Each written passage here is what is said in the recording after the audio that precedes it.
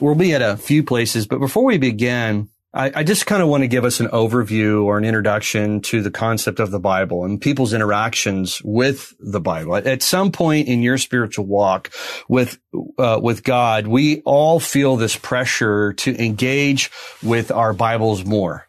No real Christian can neglect the daily reading of their Bible if they want to move to the next level of maturity, is what you've been told. We've heard this really pounded into our spiritual hearts and minds. When we go weeks or even months without reading our Bibles, we wonder if something is wrong with us, if something has become more important than consuming the most important book in history. I've had people even question their assurance. How do I know that I can be saved if I really don't have a desire to read God's Word? There are conflicting beliefs around how much time in the Bible is sufficient to ward off these annoying thoughts that we wrestle with. 30 minutes a day somehow has become the standard high watermark for the average Joe or the average Jane Christian who wants to live a good, mature Christian life. Most people don't read their Bibles consistently or at all. So if I can squeeze 30 minutes in, I'm clearly doing better than the rest of people in Christendom around the world or in history. And for those who have discovered grace and the joy or sanctification by being brought to us by the Spirit, you may not feel the pressures that I have probably just described. You realize that God has provided the ordinary means of strengthening our faith. That is the public preaching of God's Word, the sacraments, and prayer. That's what God uses to mature His children, not the personal efforts of so-called spiritual acts that have been handed to us. God's Word is absolutely important to the confessionally reformed historic understanding of Scripture. But because of the history of maybe your experience with Christianity or even the history of our country, and most likely the way that you were raised, your view of the Bible can still bring frustration and confusion at times as you're trying to learn how to rest in Christ at the same time interact with the Bible. There's this little voice that crawls up into your head once in a while that asks this little question: are you sure you're doing enough? Are you sure you shouldn't be reading your Bible more? Maybe I should read my Bible more. That's the conclusion we come to. You decide to pick up the Bible, and within 3 minutes, you have more questions than you have answers. And you are reminded of why you struggle to read your Bible and why it's hard for you to focus in on a consistent daily Bible reading. Because you have all of these confusing statements, confusing stories, and even these wild characters that do, let's just say, rated R acts if we were to put them into movies. Well, so we run to what is familiar to us. The instruction passages, Proverbs, or the New Testament, epistles, where we are looking for the passages that we can apply to our days, to our everyday life. And, you know, for instance, the ones that apply to us, to our society. So this is what we end up running to. And it's here we also misinterpret some famous passages, because I know one of the arguments that I receive often is that, John, we are told that we need to be consuming God's Word. And so the passages that are often handed to me are Psalm 119. It says, I have stored up, or if you goes to the King James, I have hid in my heart. I have stored up your word in my heart that I might not sin against you. So the Word of God must be memorized. It must be consumed on a daily basis because it's what prevents us from sinning. Or even Galatians 5:16. It says, but I say, walk by the Spirit, and you will not gratify the desires of the flesh. So we translate these to mean the more I consume God's Word faithfully, the less that I will sin.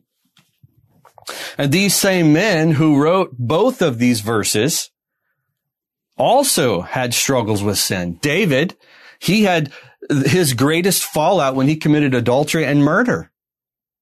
And yet the author of Psalm 119, or even Paul, who wrote to the Romans chapter 7, about his own life. This isn't before he was a Christian. This is while after he was regenerate, after he was brought to life.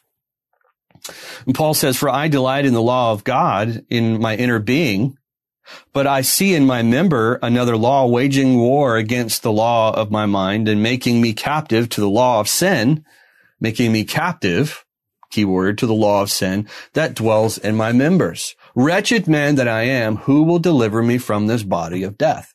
So Paul is describing his own war that he feels. Yes, I love God's word, but I still have this struggle within me. So did these men not listen to their own advice? That would be my question. How is it that they could write these instructions and yet fall prey to temptations themselves? Is it because we still live? It is because we still live within bodies that are affected by our depravity. Yes, we've been brought to life, and yes, we've been freed from the bondage of sin, meaning that we do not have to obey it and we aren't held accountable for it. But that doesn't mean all effects and a resemblance of sin is gone. We have not been fully set free from our current corruption. Otherwise, we wouldn't have these helpful passages to tell us how to deal with our corruption. And so we are waiting for Christ's return. Because the promise is what he has begun in us, Romans 8, he will complete this perfect work. And one day we will be glorified. We will have sinless body. All things will be made new. So our hope is this greatest comfort that we have, that we are going to be fully glorified once Christ returns. Well, I'll quickly just go back with me real quick to Psalm 119 and Galatians 5 for a moment. There is something they both have in common, and it is how they deal with sin and the flesh. Both of these mention something, but in different ways. David says he hides or stores up the word of God, and Paul says walk by the Spirit. And both of these actually say doing the same thing, but they're saying the same thing, but what they're calling you to do is the same thing, but in approaching it in a different way. They're pointing us to what we do with God's word, not how we consume it. That's the key. The key is it's God's word, not the way in which it's consumed. You don't hold tightly in your heart and mind that which you don't believe. That's just normal for us. Promises given to you become precious when you believe them to be true. So we play the promises over and over in times of despair because they provide strength and comfort to us. No matter what the promise is, it doesn't have to be a scriptural promise. It is not the act of reading the promises that provides us hope or the promise. So you aren't guaranteed the promise because you read them. You are guaranteed the promise if you believe them. That's the difference. This goes for Galatians 5 as well. Paul uses this phrase, walk by the Spirit. And then the question is, what does he mean? And this is a question I asked the men this last week at Men's Bible Study. What do we mean by walk by the Spirit? And you will not fulfill the lust of the flesh. Well, Paul says the way we fight temptation is by walking by the Spirit. And what he means is to live our lives in a way, as we would say, as we walk, we live each day believing the promises of who we are in Christ by the Spirit. We do not have anything that's not been given to us by the Spirit. So your focus is on who you are and what you have received from Christ and what Christ has done. Walking by the Spirit is not focusing on what you are doing, but it's focusing on what's been done for you. So you're hiding this in your heart and mind, believing that it is true. Sorry, I have a hair on my face. Believing it's true and trusting in the promises that have been given to you.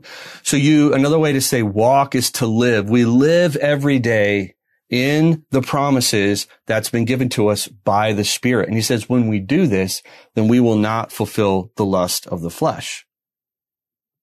Now, of course, we all fail to do this perfectly. This is why we are called to confess our sins to one another. 1 John. But this leads me to why I started down this road of Bible reading in the first place. We have been trained to treat the act of reading our Bibles like a spiritual rabbit foot. We will be better prepared to fight sin and temptation the more consistent we are at reading our Bibles every single day. We've even been told Bible reading is putting on the armor of God. The struggle with sin in life happens because we have wavered in our duties. So we equate walking by the Spirit and hiding God's Word with the act of reading God's Word. So my goal this morning is not only to release this pressure from you, but provide you motivation to properly engage with God's Word so you can truly have the benefits intended for all of God's children and why God even gave us His inspired Word. So let me ask you this. What is the most important truth we have when it comes to our relationship with God? Most important truth. The good news of the Bible is that we can be rescued and adopted into His family by what? Faith alone. That is the most important truth that you can walk away with in the Bible. It's the focal point. It is the point of Scripture, the story of redemption. Sinners are saved if they believe in Jesus Christ by faith alone. I don't think you can replace that truth with anything else. There's a lot of important things, but I think that is the most important truth. The second truth that is just as important as the first is that it is by faith in Jesus Christ that we continue the relationship with the Father. So we come into the relationship with the Father through faith, and we continue this relationship by faith. Our primary responsibility is to continue to believe in Jesus Christ. So it is what Christ has done for us is where we place our faith, not in what we are doing for Him. That is the biggest difference. It is what Christ has done for us, not what we have done for Him. So if we believe that our faithfulness to read our Bibles is what protects us, you are now putting your faith in your action and not in Christ's on your behalf. God never looks at your obedience to accept you as His child, so neither should you. God also never looks at your spiritual acts to protect you. His protection of you is guaranteed in His power. This is why He says nothing shall separate you from the love of Christ in Jesus Christ, including your inability to consistently read Scripture. There's nothing that's going to separate you from this. This is why it's called gospel or good news. With this knowledge, we can have hope because the hope is what we say extra nos. It's outside of ourselves. It's not something that we have to conjure up within us. So with this knowledge, I want to point us back to our Bibles for just a moment and our interaction with our Bibles. So when it comes to instructions for what you must do as a Christian, we clearly have things that we should and should not do, that we are to obey. There's quite a few of them. And as we go through Scripture, one of those is to use the ordinary means of grace and to love one another and to care for one another. I mean, there's so many instructions. So when you look at the instructions, that's probably, if you were to take them on a word count basis, you're looking at 3 to 5% of your Bible is instructions for the Christian that you need to be obeying. Okay. That you're going to read and learn to obey. Those can also be called imperatives, and it's imperative instructions to do something. And verses like this, we've all seen them. These are typically either pro, do this, or a con, don't do this. Now the rest of the Bible, that's only 3 to 5% of your Bible. The rest of your Bible, what is it about? This is 95% of your Bible is primarily narrative. That's the rest of your Bible. And to put it simply, 95% of your Bible is a story that's unfolding for you and about you and for your faith.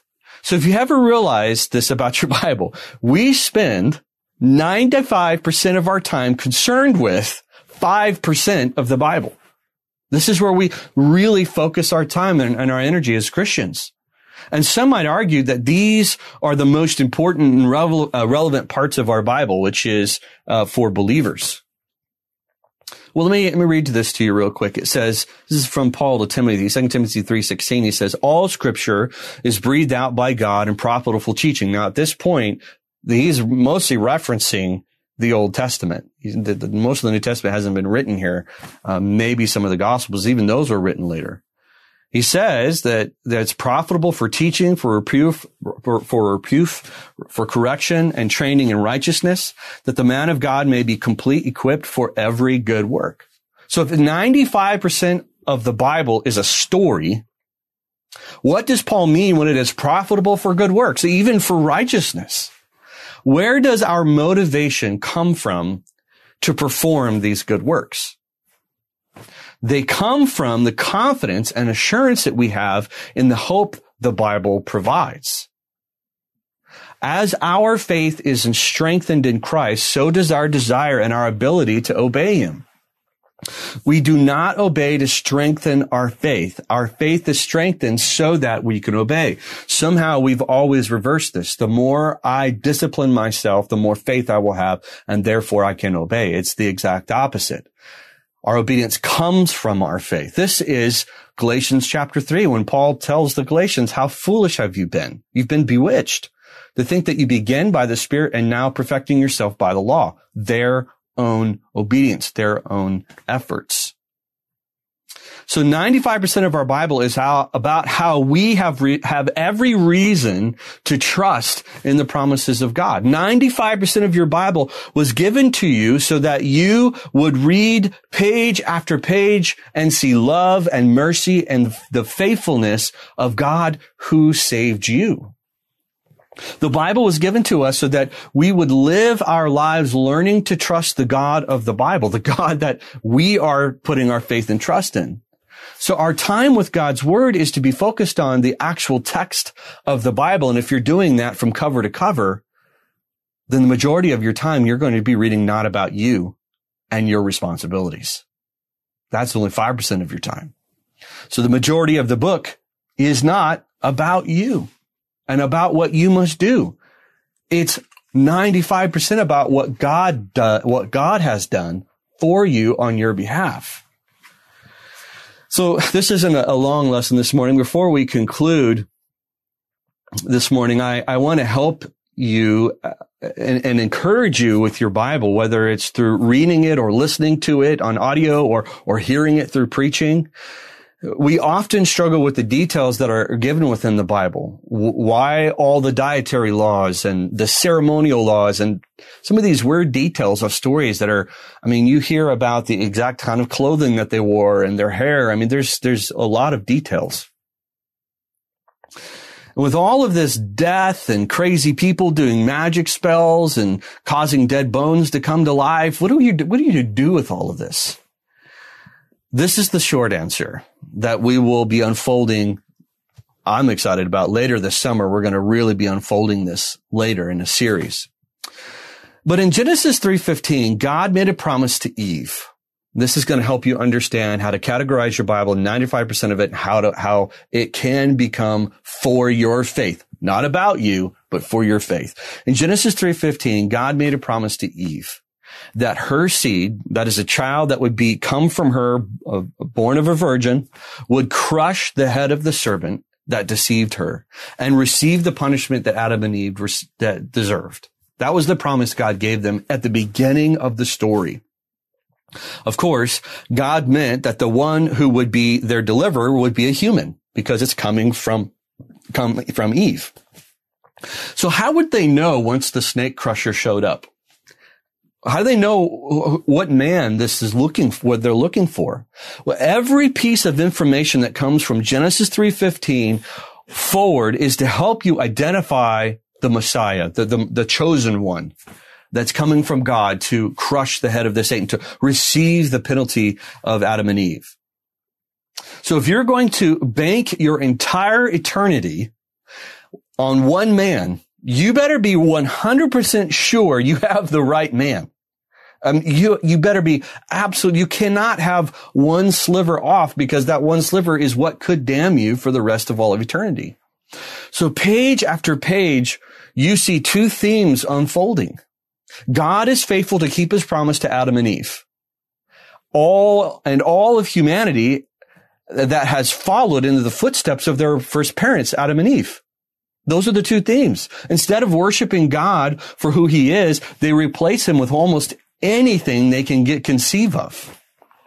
Time and time again, God would prove his love and power to them, and they would take it and turn it into something wicked, worshiping idols or worshiping animals. So for those of us reading this story, we have more details than we could ever possibly unfold in one life to prove to us that the Messiah actually came. And it took thousands of years to prove it and have it unfold. So here are a few of the details. I'm just going to kind of lay it out for you real quick, and then we'll use this to see how we should be engaging our Bibles. So in Genesis 3:15, you have the promise of the Messiah to come. The whole world becomes wicked, so bad that God tells Noah, I'm destroying everybody. But that means if he destroys every single human, the promise of the seed from Eve would be broken. So what does he do? He makes a covenant, and in this covenant, he makes a covenant with Noah, and he preserves Noah and his family. So the seed continues through Noah. And then you have Abraham shows up on the scene, and God makes a promise that through Abraham, all the nations of the world will be blessed. Well, now we have a little bit of a narrowing. Well, now we know it's least coming from Abraham, Isaac, and Jacob, because those are the sons of the line that's being passed down. So we're starting to see, okay, we're seeing a narrowing of it. Well, then we are given right after the Egypt, we're given the Mosaic law, or the Mosaic covenant. God makes a covenant with Israel and says, if you obey this covenant, you can stay in the land. But there's a really important part of the Mosaic covenant, because we are told in a covenant later on with David, or a promise made with David, that the king who perfectly upholds the law will inherit the eternal kingdom for everyone in the kingdom. So now we have a real narrowing down. It's the son of Abraham, Isaac, and Jacob. It's now going to be the son of David, and the son of David who perfectly obeys the law. And then we are told in the prophets that there's a new covenant. There's a new promise coming that will do away with the old promise. And that new promise is that the blood of animals is not sufficient to take away the sins of the world. And in this new covenant, there will be one man, and his sacrifice will be sufficient to take away the sins of all of his people. And the new covenant promises that the law will be completely fulfilled and not needed anymore, because Christ, the Messiah, the chosen, will come and fulfill it. So when Matthew starts to write his opening line, he tells us that we have the lineage of the man that was born the virgin. And we learn this from Abraham, Isaac, and Jacob, as he's sitting on the throne because he's the son of David. And what does Jesus prove his entire life? He proves that he perfectly obeyed the law and he fulfilled the new covenant. That's the whole story. That's the whole thing, just in a quick nutshell. So from Abraham to from Genesis to the new covenant, the entire story of the Bible is wrapped up for us. And this is why I mention all of that. 95% of the Bible is for you to read it and see what God did and trust him. Trust him. Because the more trust that you have for him and the promises, when he gives you instructions to love your neighbor, to give and to be kind and gracious, you have every reason to trust that those instructions are good and right, and that you'll come from a heart of desire and a place of resting, because God is always faithful to fulfill his promises. He never looked at the works of Abraham, Isaac, and Jacob, who were swindlers. He didn't look to David, who failed him. He never looks to men to guarantee them their hope. He points to those men and said, see, their faith, Hebrews 11, their faith justified them. Their faith throughout the ages is what caused them to be right or declared right in the eyes of God. So my encouragement to us is, as we engage in the Word of God, that we do so understanding that all of God's Word was given to us. 95% of God's Word was given to us so that as you engage it, your faith is increased. So as you read your word and as you engage in God's word, understand that it's not the act of reading that creates within you protection spiritually. It is trusting in the promises that are being revealed to you in God's word, believing the promises, not reading them, believing the promises. And we are told that it's through the preaching of God's word and the sacraments and prayer that God bolsters our faith, because why would you pray to someone you don't trust in? And the Old Testament gives us every reason to trust in Christ and his sufficiency for us. So I hope this was encouraging for you today. Let me close with prayer, and hopefully we'll be able to meet with each other soon. Let's pray. Our Father, we thank you for the hope that we have. May we consume your word that our faith may be strengthened. Give us the strength that we need to continue as we're set apart from each other. We trust in your word. In Jesus' name, amen.